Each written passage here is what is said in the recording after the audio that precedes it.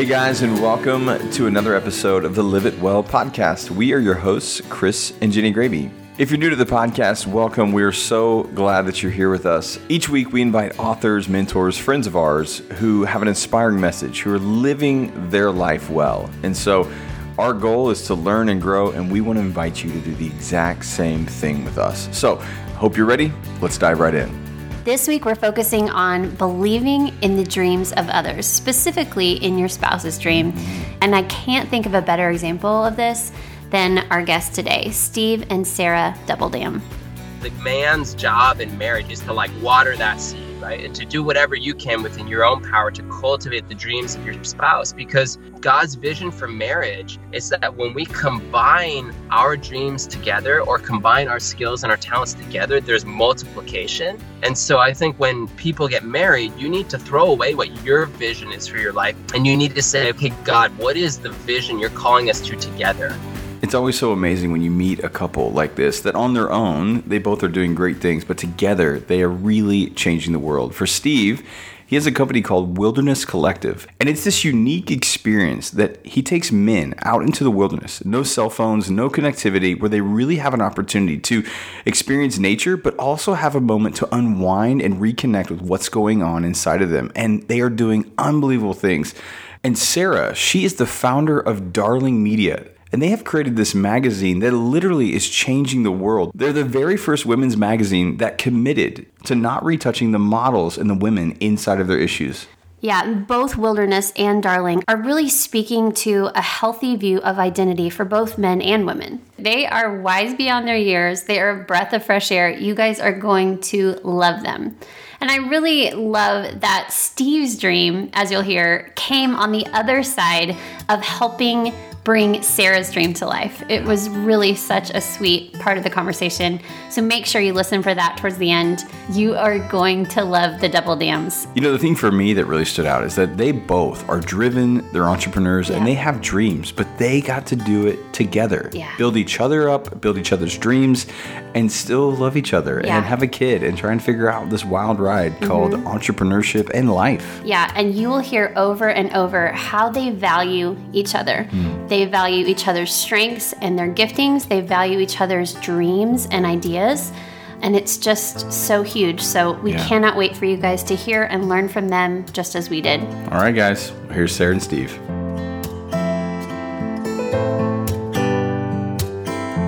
All right. Well, Steve and Sarah, welcome to the show. We're glad you guys are here. Thanks for having us. Yeah. Going to be a lot of fun. All right, so we just want you guys to know that we massively look up to you and just love what you're doing and what you've created. And so thank you for the impact that you both have made with both of your companies, and we cannot wait to dive into that today. But before we get to these amazing companies, let's talk about the amazing Dubbeldams and how in the world did you guys meet? What is your story? So I had a friend in Portland who told me that I should meet these two guys named Steve and Steve. Was it a band? Was it a...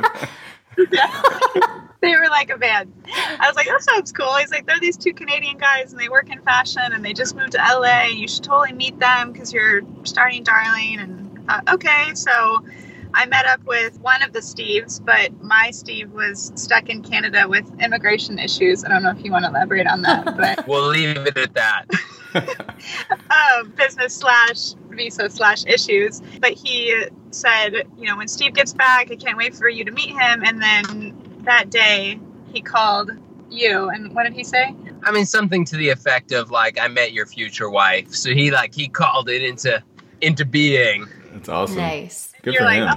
I got to get back down there. And so a few months later, I was working at a fashion trade show when I used to do modeling, and they popped into my head, and I texted the other Steve and went to their booth, and it was the Vegas project trade show, and I met Steve there, and then we just started texting all day, and I thought he was so funny, and then we went on a date.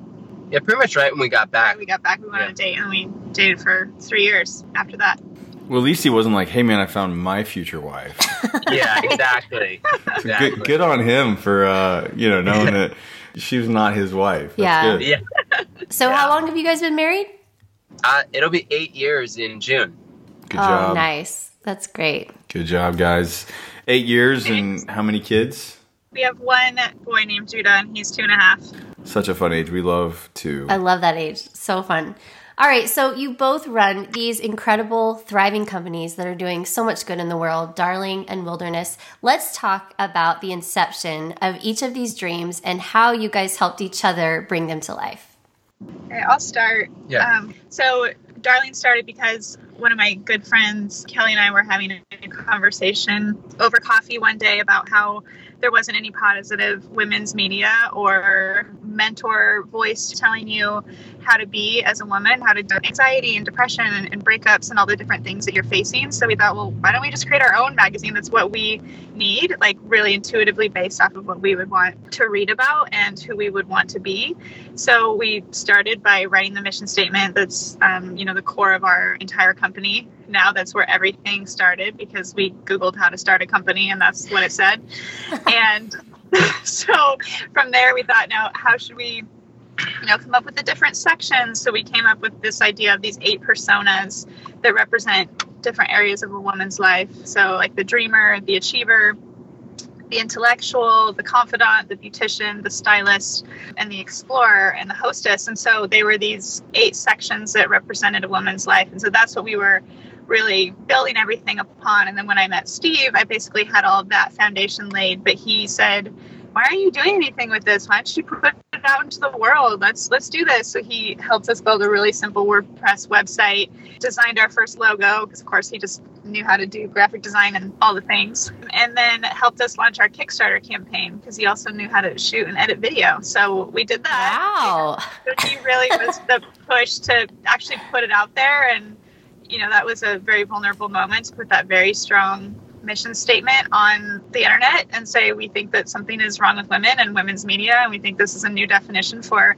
a new wave of feminism/femininity that we called it, more like a soft revolution. So that's where all of that started and how Steve really came in and pushed me forward in that. And then since that day helped build the whole structure of the business, has been there all along the way. In the beginning, he was there at a lot of different photo shoots and just helping set up all of our vendors with all the stores that we sold the magazine to and helping us transition from a magazine to a media company, and just been there all along and just sacrificing so much for me and, helping me build something that I was passionate about. So I thought it would be good to marry that guy, Yeah. Like Smart. It's very Canadian of you, man. That guy builds websites and stuff.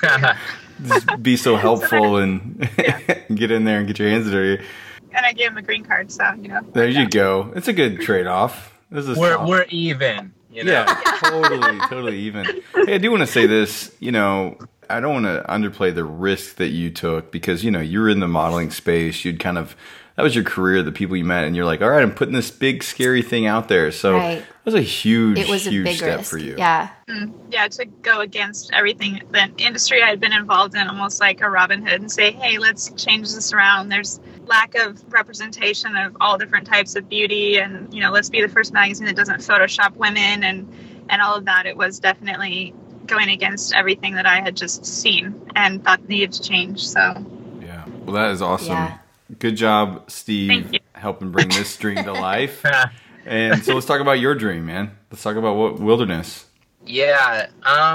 It's interesting. A bit of the inception for Wilderness was because of the work that I was doing coming alongside Sarah and, helping get Darling off the ground. Because I had started a few different businesses prior that weren't running anymore. And so I was helping Sarah get Darling off the ground and was really experiencing firsthand the power of devoting yourself to someone else's dream. Because prior to that, it was just I was always connected to my own dream. And so in pouring myself into helping get her thing off the ground, it was really healthy for me in terms of, just getting your ego centered and realizing it doesn't have to be my thing, even though, for a long time it was. And I was finding myself helping Sarah have a conversation with women about identity.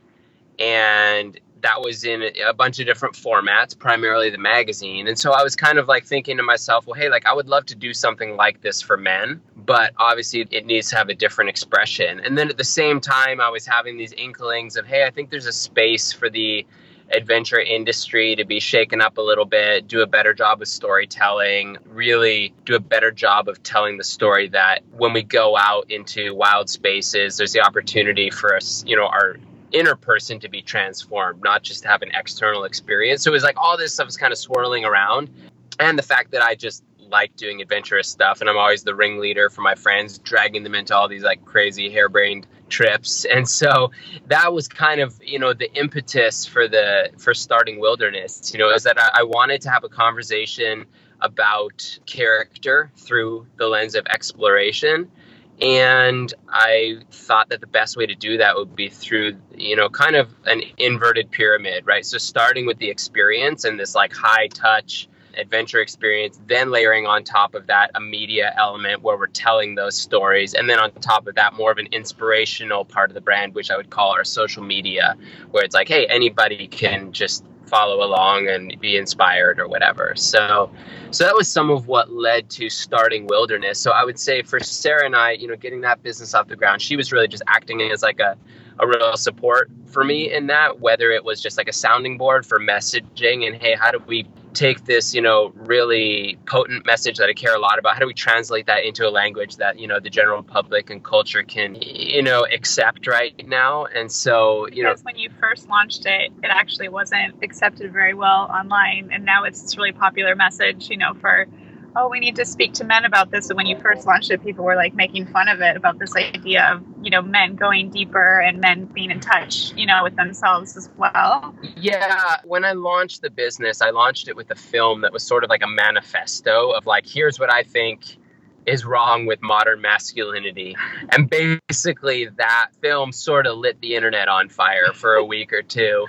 And so I had a lot of people who were like, yes, finally. And a lot of people were like, this is the dumbest thing I've ever seen. So I really touched on a raw nerve. And so that was the key thing to notice and say, okay, like in all this criticism, like what's true in this and what's the through line and what's the stuff that I just need to like let bounce off of me and not worry about. But then what of this do I need to listen to? And so, yeah, I mean, Sarah's just kind of been like a thought leader along the way for Wilderness, because really, we say it's not just adventure for adventure's sake, right? Like we are really trying to do something deeper with the brand.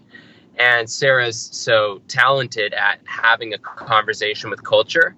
And so that really is, kind of where we've bounced ideas off and kind of acted as an additional thought leader for Wilderness. And I ride on the back of the dirt bike for scouting trips. Wow.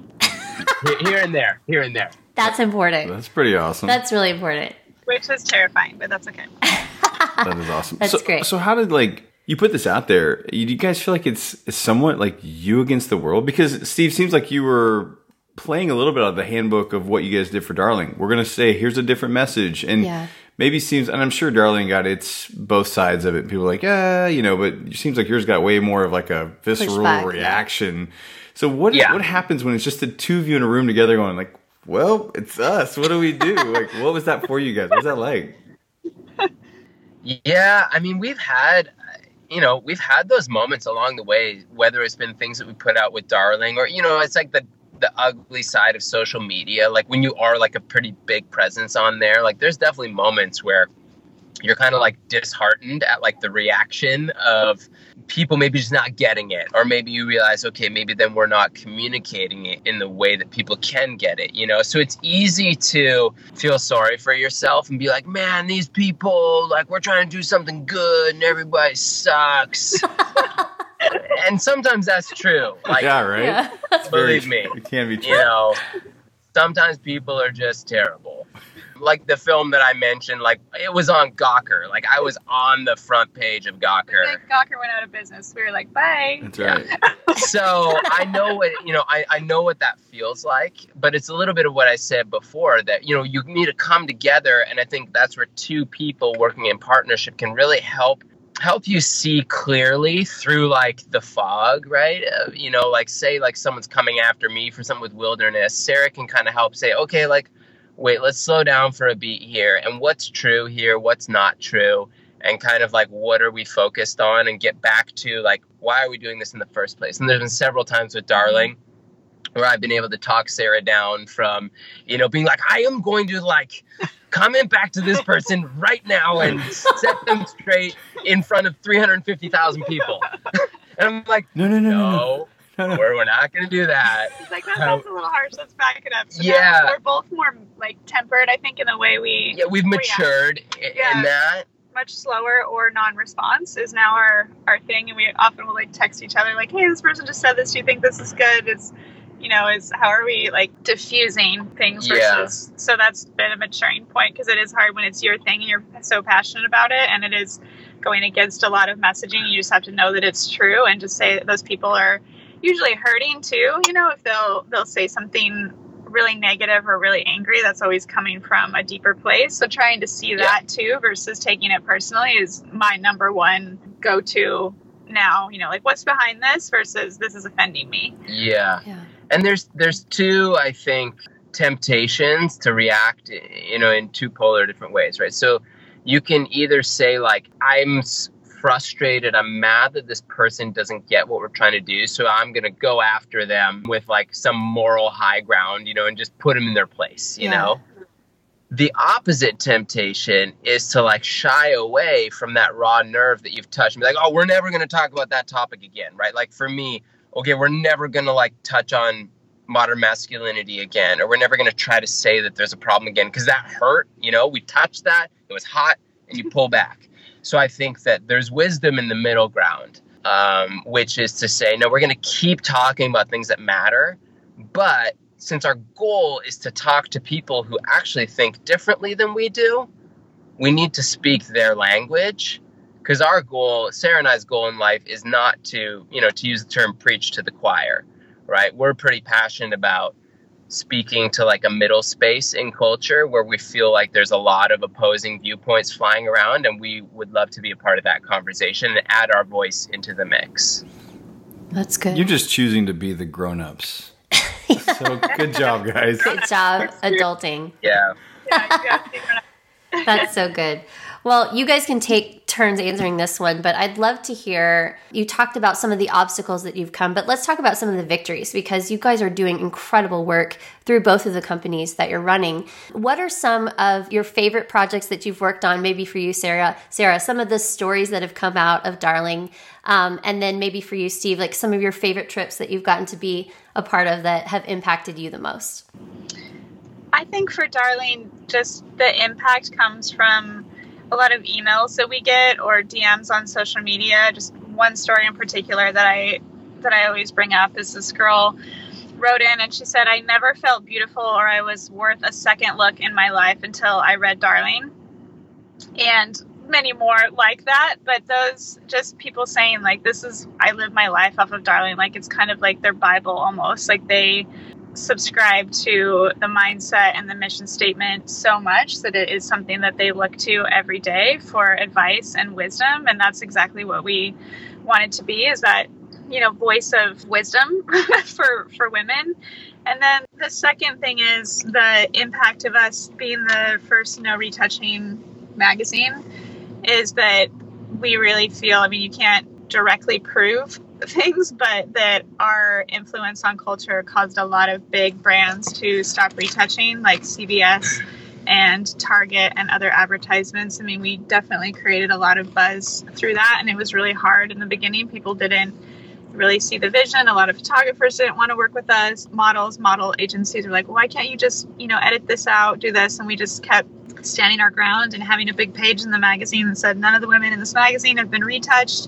And just the impact of that has been really, really amazing, just to see culture actually shift and know that you were, riding that wave of that vision in the beginning. Has just been incredibly, rewarding. And we've heard stories of our friends who, work at some big companies, like big beer companies or clothing companies, saying that Darling is brought up a lot in meetings with their CMOs and vision boards, like, nice. Pictures from our magazine saying we need to be more like this, where the women are dressed modestly, but they still look really pretty and they're not over sexualized and not plastic retouch type of feel. Like this is where the future's heading. So I've heard several stories of my friends saying, oh, Darling was brought up in this meeting or that meeting that I was a part of. It was so amazing. It was on this big screen. And so that has been really, really rewarding to know that you pushed through something that was the opposite and that it actually, was somewhat instrumental in helping shift mindsets on something that was really big. That's huge. What about for you, Steve? Yeah, I think probably the biggest impact, like trips that have the biggest impact on the clients' lives has probably been the ones where they've broken bones. Definitely. So Definitely. That's one of my gifts to the world is, it's like the trip stays alive in their memory. They have Gift like that keeps on giving. They have like a metal plate in their leg now, so they'll remember it quickly forever. show them the waiver. Remember when you signed all these documents?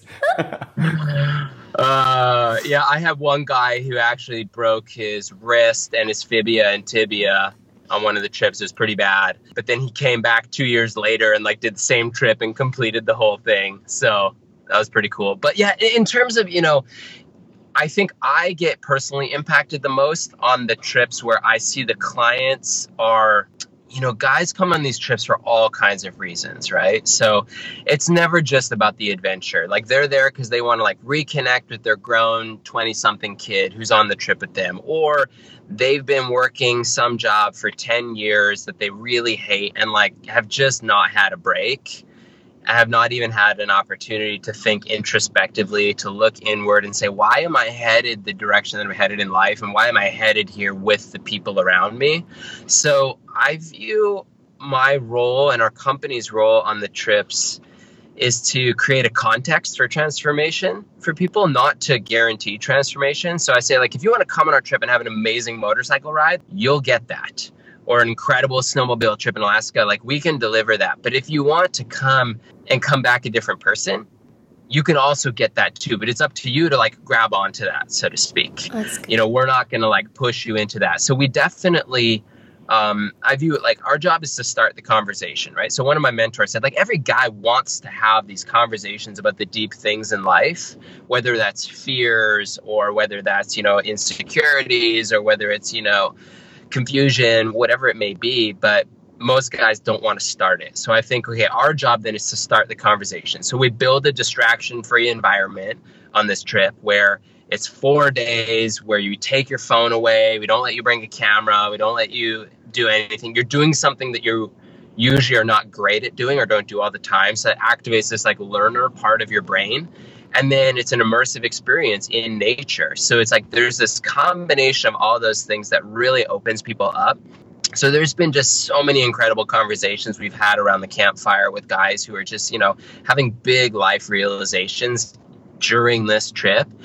Or I'll get emails from guys, 6 months later after a trip all the time who are just man, I can't shake the trip. I can't get this thing out of my head that I picked up along that experience. Or sometimes it's the relationships there. We have guys who they have an annual reunion with the guys who they went on the trip with, who are all strangers initially. So there's so many different wins that it's hard for me to categorize one of them.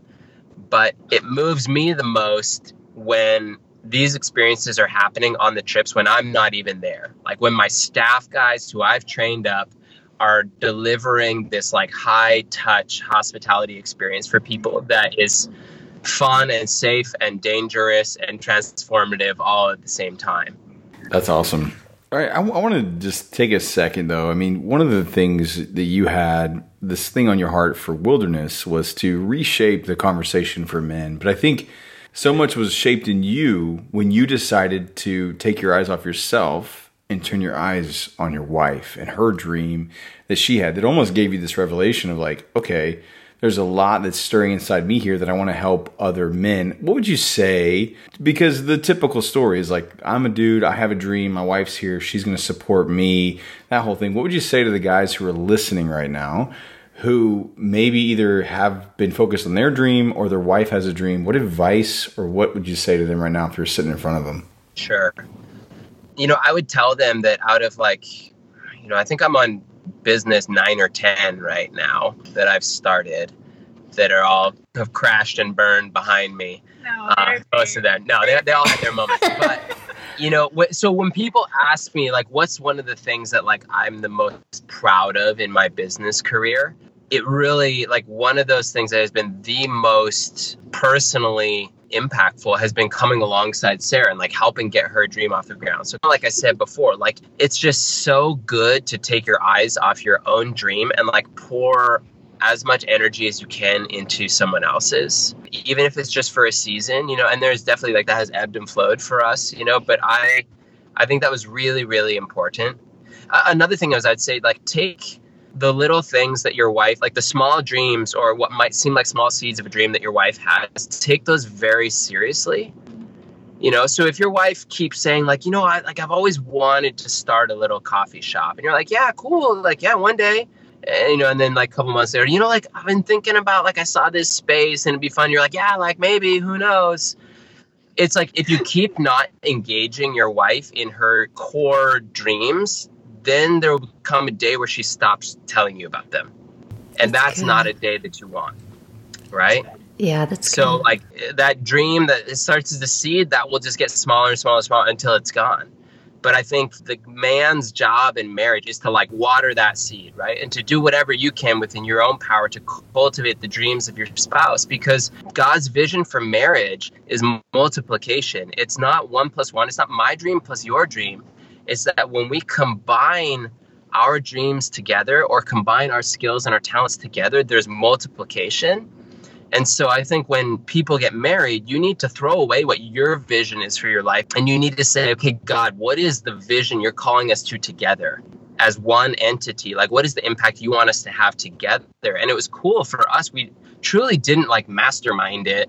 We realized a couple years into it, we're like, oh, whoa, we're like speaking to identity for men and women. Like, that's what God has us doing right now to culture in two different wrappers, but we're actually doing the same thing. But yeah, it wasn't like we had this like perfect masterminded thing. Like, God brought us into that understanding.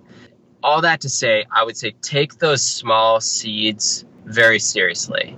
You know, so like, it might be so small, like it's the kind of thing like your wife is like, feels like she doesn't have permission to voice. So then your role becomes like actually making an inquiry about that, you know, just dreaming together. Like, hey, if we didn't have these jobs, or if we, you know, if our life didn't look like what it looks like, what would we do tomorrow? You know, and if there's something there, do what's in your power to cultivate that, I would say. That was so good. Wow. Well, I think the piece that makes me think about it, if for some reason she stops sharing her dreams with you, then collectively as a couple, the dreams that what your future looks like and your kids and the things that maybe were the foundation, those will stop existing and those conversations will dry up, and ultimately it leads to this life that's not truly life. Yeah. And so, you know, it's what you want. So that's such a great answer. Thank you so much. Yeah, that's awesome. So talk about a little bit more kind of along those lines, how you guys practically support each other's dreams in the day-to-day. So you're both busy. You're running these two incredible companies. You have a beautiful son that you're raising, lots on your plate on a daily basis, on a weekly basis. Talk practical for a little bit. What does your rhythm look like where you can support each other's work-life balance? That's always definitely hard. We've had seasons of feeling really out of whack and seasons of feeling really balanced. I think one thing that we have definitely started to practice this last almost year is waking up almost an hour before our son wakes up, and just having time to, read and pray and journal and talk and over coffee, separately, but also together sometimes, and just having that centering moment, where you feel like you are connected, and you feel like, for us, connecting to God in the morning is important to us, and setting that as a tone for our day, so that by the time your child or your kids wake up, they're not the ones waking you up and you're like, oh, another day. You're ready and you're centered on something good to face the day. And so we've tried to do that, and that's been amazing, as well as just trying not to talk too much about our business, over dinner or things like that. But we're also not against that, because, like we've been saying, those are our dreams, those are the things you care about. But asking each other intentional questions, what are you thinking about right now with your business? What are you excited about? What are you wanting to pursue? Because, you have millions of phone calls and emails all day, both our different companies and sectors. So coming together and trying to pull out those highlights, and then also just asking each other a lot of questions. We do that a lot. What do you think of this? This person said this, or what do you think of this idea? Or what do you think of this design? And we really respect each other's opinions as well. And we've learned to be really diplomatic in the way that we give feedback to one another, not being critical of ideas, but, like Steve said, really listening. Well, why do you feel like you should do that, new idea or launch that new thing? And then just encouraging one another in that. And we find that, we're both very creative. And so we can also spur each other on a lot if we get into a conversation and come to something better, usually than what we had on our own. So do you have any additional thoughts? Yeah, I'm trying to think like just really practical stuff, right? It's because we are both entrepreneurs running 2 different companies. So like when it comes to like raising our kid, there's a real like 50-50 kind of approach there. But also it's really tempting to like keep score. And that is not helpful, to be like, well, I picked him up from school today, so you have to do it tomorrow. It's like, like if Sarah's got something important, to be like, hey, like, no, take that call, take that interview, that's sort of like, you can either choose to be like for each other regardless and take the diplomatic approach that way, where it's like, how can there be like a win for both of us? How can I be flexible and like help you win in this? Or you can kind of always be like at odds, like, well, okay, but if you take that meeting, then like that throws off my day. But it's like being honest, be like, if it's okay for my day to be thrown off, then that's okay. And so I think we've really tried our best to be highly communicative about that stuff. Like what worked last month might not work now, even in terms of, okay, how many days a week do we get a nanny? Or like how many days a week do we want our kid in preschool or not? And like, we've changed that a lot along the way by being honest with each other and being like, hey, like I really need one more day in the office a week, or I need one more half day of focus, or like you needing like a day away to like work on creative work. And it's just it's simple to just stay in communication about that. But yeah, I think to avoid that idea of keeping score is pretty huge, because otherwise then you get so far down the road if you're like, well, this is more important because this company makes more money for our family, so therefore it's more important, whereas like your thing is here, and like it just starts to fall apart, I think. So we're really fortunate that we have a high level of control over our time, but that can also make it where there's a higher level of communication that's required. Yeah, we also have like this kind of checkpoint phrase that we say called Team Steve or Team Sarah. And that's where if one person's really just focusing on themselves and you feel like they're like kind of off on a track and you're not at a team, I'll be like, oh, is this like a Team Steve day? Or he'll be like, oh, it's a Team Sarah day instead of Team Steve and Sarah. So that makes light of it a little bit. So it's not this angry check, but sometimes like, oh yeah, sorry, I've been really focused on this, or like stressed about this. Like, yeah, I'll do that, because sometimes you just get in your own rhythm and zone. And so that's something we use. It's kind of funny. Nice. That's so good. I love that. All right. And I know there's people listening going, wow, congratulations. You've built Wilderness. You've built Darling. Like it's all happy and rainbows and sunshine. But there's also probably some listening like, but how did you pay your bills when you started these 2 companies? And what was that like? And also, what was the faith journey in that as well? So can you I'm excited for where you're at, but let's just talk about that from the beginning. That's real life. Sure. Yeah. So Darling started on Kickstarter, and then we slowly raised different angel investment funds, but that was not an easy road. And the whole journey of having a media company has not been an easy road financially, just to be totally honest. People can read about it in the news. Media companies are hard to keep maintaining. And so for us, we've had a lot that we've had to do with that. I had, I think, 3 or 4 jobs, like side gigs, while I was starting Darling for almost the first 4 years that I work, and I could only work on it at night. Like that's real life, when you're starting a business. And we started both of our companies at the same time within our first year of marriage. And Wilderness was a different business model because it's a service industry. So it's been, profitable from almost day one, because it's like, we sell you this thing and you go on this, so it's a very different type of model. But the volume was small. So like, sure. Yeah, we kind of like originally it's like we needed the stability of Darling. And then as that industry has changed, like now the stability of Wilderness has like really helped us like kind of stay somewhat, financially secure. But yeah, that has been like, that is the journey, I think, of an entrepreneur. And then it's multiplied when you're both doing it. Because like you said before, like most couples, it's like, okay, this person's got the solid job. This person's like messing around with their arts and crafts project. Who knows? So You know, real. like- It's so real. Cross your fingers. Yeah. Like that's usually, but we were both like in there with the pipe cleaners and glue trying to like make it happen day in, day out. We're like, what are we doing with our lives? Like we were making every financially irresponsible decision, but we were making those with our eyes wide open. We were like, this is the time in life to push as hard as we can because we didn't have kids then. You know, we didn't have like this big impact, like financially that we had to like, you know, like a big footprint. And so it was the time to push really hard. And we've kind of always traded, prioritized experiences over security and stability in that season of life. And obviously then that starts to change a little bit, but we've tried pretty hard to like keep that as like kind of like our center focus, you know, like it certainly hasn't been that like making money has been like the biggest priority for us. I think making meaning has been a larger priority, and the money side of it has been super challenging. And it really, that's where the faith journey comes in. And like, it's still challenging. I mean, like the last 12 months have been a very difficult journey for us in some ways in a business sense, but it has forced us to get really clear on why are we doing this? You know, if you add like 8 years later after you start something, to have to ask yourself again, why are we doing this? Yeah. And feel like you're reinventing some ways. Yeah.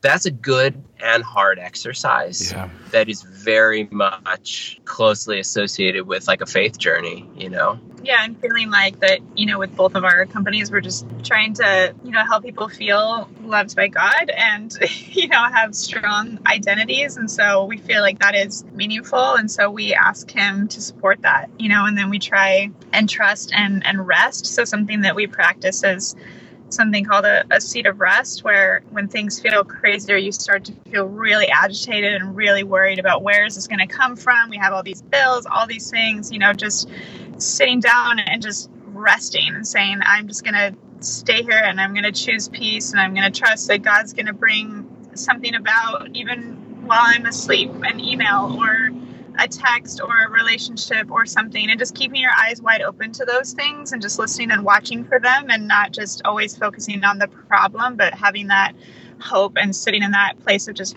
being relaxed and not, we all know that feeling of like, it starts to like come up into your chest and it's this like tight feeling. And whenever we get that, we're just like, you know, no, we sit in a place of rest and we don't worry about that as much as we can. And that's been really hard. But once you start to do it more and more and more, it becomes more of a default. And then you can remind each other of that as well. Oh, that's so good. That is gold right there. I'm taking that. I call that feeling in my chest a heart attack. I think I'm having. Some call it that. I think this is happening right now. Like, no, you're just an entrepreneur, and Right, it's you just need Normal. to go. Yeah, it's totally normal. Totally normal. And when you're an entrepreneur too, there's so many things that come out of nowhere, right? Where it's like, oh, this person emails like, hey, remember you owe us 10 grand from, and you're like, oh yeah, it just comes out of nowhere all the time because you're doing so many different things that, you know, you forget or whatever. So you just have to be like, okay, that just came today and I just got that text, but I'm just going to set that aside and not worry right now. But it's just, it's what Press so many pause on moving parts. today. Yeah. And I'm going to pray and I'm going to rest and I I got love to that. get back in there. So it's I so love good. that. Oh, and along those lines, what are maybe one or two more of those practices? You talked about waking up an hour early before your son wakes up. You talked about practicing that rest instead of worry. What are some other practices that you guys have in your relationship or individually that help you stay centered and help you stay grounded while running these companies that can be so wonderful, but also a roller coaster ride at the same time? I think one other thing that really helps us is traveling and making sure that we're taking significant breaks.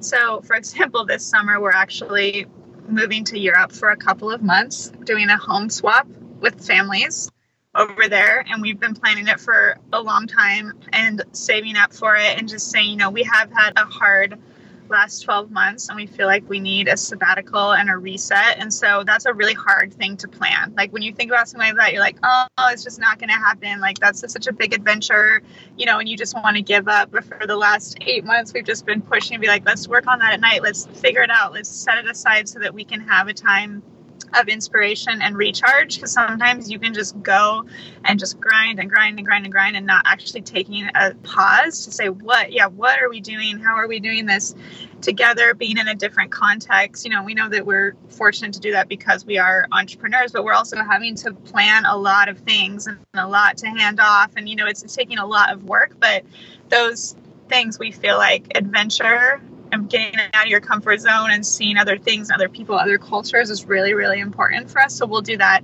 in small ways through camping or little weekend trips or things like that. But it's definitely a rhythm. I feel like we both hit that place where we have to get out. That's kind of our number one thing when we get overwhelmed is just let's just get out and reset. No matter how much work it is to pack the car for a whole weekend or for just a night, let's do it. Yeah. So that's one other thing that we do. Cool. Well, what a great trip. I mean, especially just a great way to show your son, look, we take adventures in this. Not only is that part of our jobs, but as a family, we're going on an adventure. Too, we are. Yeah, that's cool. Yeah, I mean, it's a ton of work. Like we took Judah, we did 3 weeks in Japan when he was a year old? Wow. Yeah, so he was a year old. It was insane. On paper, you're it's why would you do that? He's never going to remember that. That's what people think, right? Yeah. And my pushback to that is he may not remember that experience, but when he's old enough, we will show him those photos and say, hey, you were there with us. And we are the type of family that says yes. And we will get out there and we take these experiences because they're worthwhile to us and they change us, right? So I think it will be a part of his story, even if he remembers it or not, because then it's a part of hey, this is just the kind of family that we are. It was tons of work and it would have been way easier to do it if he was better at walking in a straight line. But just walking, period, right? It's just the basics. Yeah. But it's that doesn't always mean oh, don't do it. Yeah. Because I think otherwise then we just don't want to be that family that's we got this long list of things that we kind of wished we checked off and we never did. Oh, that's so good. Yeah, love it. So huge. All right, well, we are getting ready to come to a close here, but we like to ask these 3 questions when we wrap the show up, and it goes like this. What's a book that's changed your life? What's a habit that's changed your life? And what advice would you give to the younger you? So start with a book. What's a book that's changed your life? So for me, because I'm a writer and I believe that stories told through word pictures and really creative writing have been lost, actual beautiful writing through text and email and this kind of fast word culture. So I read a lot of Scott Fitzgerald. His short stories, Tales of the Jazz Age, has been one of my most impactful books for some reason. And it's just the most beautiful language. And it's taught me how do you describe people and scenarios in ways that really put people there and impact them. And so that's how I write and communicate through our whole brand voice. So that's very impactful for me creatively, for sure. And then I would say actually one advice book is Growth Hacker Marketing is a really good book for just how do you touch on culture? How do you actually make your brand something that can be explosive and that is really, I guess he just talks about how to make it heartfelt and connect to people without, having to spend a ton of money on marketing. That I can't remember the author. I'm sorry, but maybe We'll look it up. Yeah. Yeah, but that's one of my favorites. That's and then great. Go ahead for your book. There's a lot of good books I could recommend. I'm trying to think critically about what's a book that has actually changed my life. Yeah, even one, I remember, Don Miller's book, Blue Like Jazz, which was a huge hit. That was one of the first times, because I grew up in the church and kind of in the machine of Christianity. And that was one of the first times that I had felt like I was encountering God's heart for culture and for people in a language that I had never read it in before. There was just an honesty and a creativity and a free format to it. So that inspired me to do that in my own way. So that book helped inspire me for that. From a business perspective and brand building, there's so many, but one guy I keep coming back to is an author called Harry Beckwith. He's got a book called What Clients Love. He's got one called The Invisible Touch. And those books are incredible, but at the back of, I think it's What Clients Love, there is a checklist of questions for brands. So good. That is unbelievable. I have it photocopied and in a filing cabinet. We just returned to it a year ago, when we kind of like the rug pulled out from under us a little bit business wise. And man, it is good stuff for helping find your true north. So the book was great. There's this checklist of these different questions that for anyone who's thinking about starting a brand, like it's just gold. Nice. That's awesome. Blue Like Jazz, like most of my life, I never even read books. Like it was just a thing. Me and books were not like Audibles changed my life, but I had, but I had Blue Like Jazz on my shelf for a year and didn't know what it was. I had somebody sent it to me, and I sat down and I was like, oh, let me read this book, Blue Like Jazz. In 2 days, blew my mind. Yeah, transformed the way I see the world, just like you talk about. So good. Yeah. Love it. Love that answer. All right, what's a habit that's changed your life? My habit would definitely be waking up an hour before I need to get ready, half hour sometimes, and just having that quiet time. It's been so impactful for me because you just wake up and you're checking your phone and looking at your texts and your emails. I try to not even look at my phone. Wake up, put on my bathrobe, make coffee, light a candle, sit down, read, journal, pray, do that. It's so great. And I think that it's really, really necessary because then every day you're just starting out on the right foot. That's good. Yeah, I'm bad at habits. I wish I was better. He's an Enneagram 7, so Yeah, You guys both 7s. I'm like type for the 7 win. with the 7 wing. I can see that. So jokes, that's tough for me, but that would be the same habit. If I'm like, what's like the one habit I've cultivated for like 20 years of my life? And I have, seasons of it being very easy. Obviously, when you have like a tiny terrorist living in your house, like a 2-year-old, it's like not as easy. But I love it. He's the best. He's the best. No, when you have kids, it's like those things can change. So you have to have grace on yourself and be like, okay, I used to be awesome at this, and now we're figuring out how to make it through. But yeah, that has been the most important habit in my life for sure. Yeah, that's good. So good.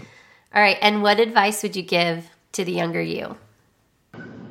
Oh, I mean, there's a lot, but like if I think like really what advice would matter, I think that I should have had better legal counsel in my life and financial counsel in my life. So like I didn't go to college, and I did 1 year of university, and then I dropped out and started doing stuff.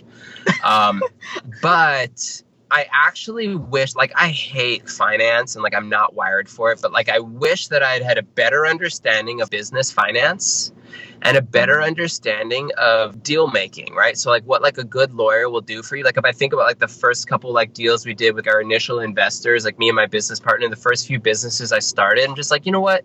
Even though we were like 20 and it was like the opportunity of a lifetime to have like these investors pouring cash into our ideas, we could have been better protected. And I'm not jaded at all by those experiences. However, smart about it. I have started over a lot in my life with nothing, built something up, had it kind of crash down and had really like nothing. And then had to do that over and over and over again, nothing but the knowledge. So I'm grateful for that. But I think that there could have been a bit more. Yeah, I wish I had like either like a mentor in those areas or kind of a counterpart in that or something like that. So that's good. That's good advice. Especially as a creative, right? So it's like I just wasn't even really thinking about that. I would say that just to not compare or not let that thought that, oh, somebody else already did that, so I'm not going to do it. I think that's what held me back for like 3 years, and Steve was the one that said, just do that. And I think specifically speaking to women, this is more of a point for the women listening, that there's a lot of that happens. And, and you also just, statistically, like a lot of more men start businesses and get investment. And I think that part of that is, different biases and things that are unhealthy. But I think it's because also a lot of women don't push for things too.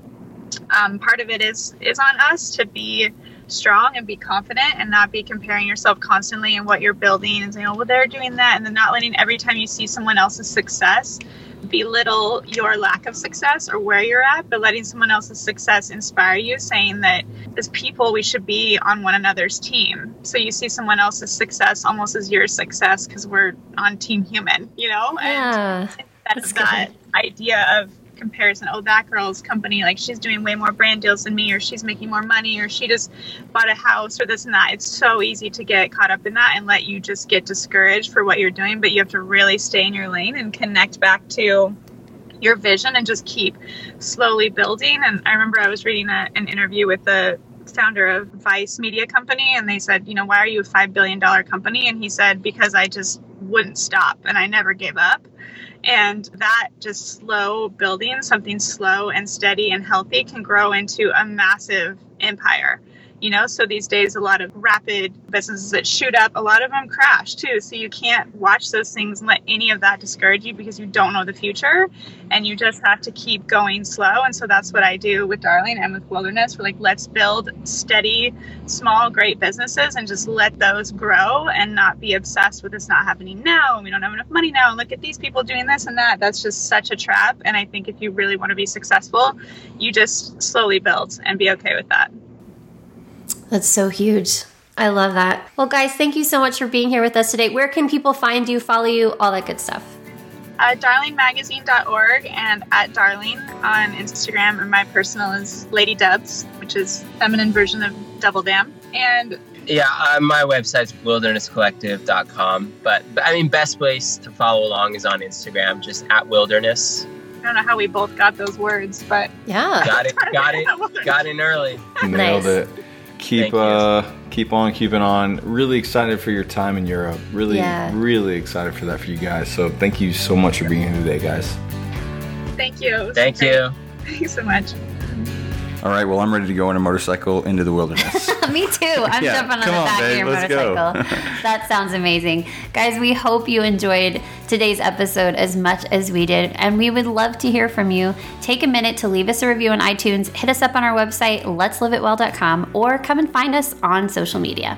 And also, you can find all the information for today's episode and all the books and links mentioned in the show notes over at our website, letsliveitwell.com. All right, guys, we are having a blast. We hope you are as well, as we learn every single week from amazing people like Steve and Sarah. Well, that's a wrap for today's episode. We're going to close it out like we do every single time. Remember, you only get one life. Live it well.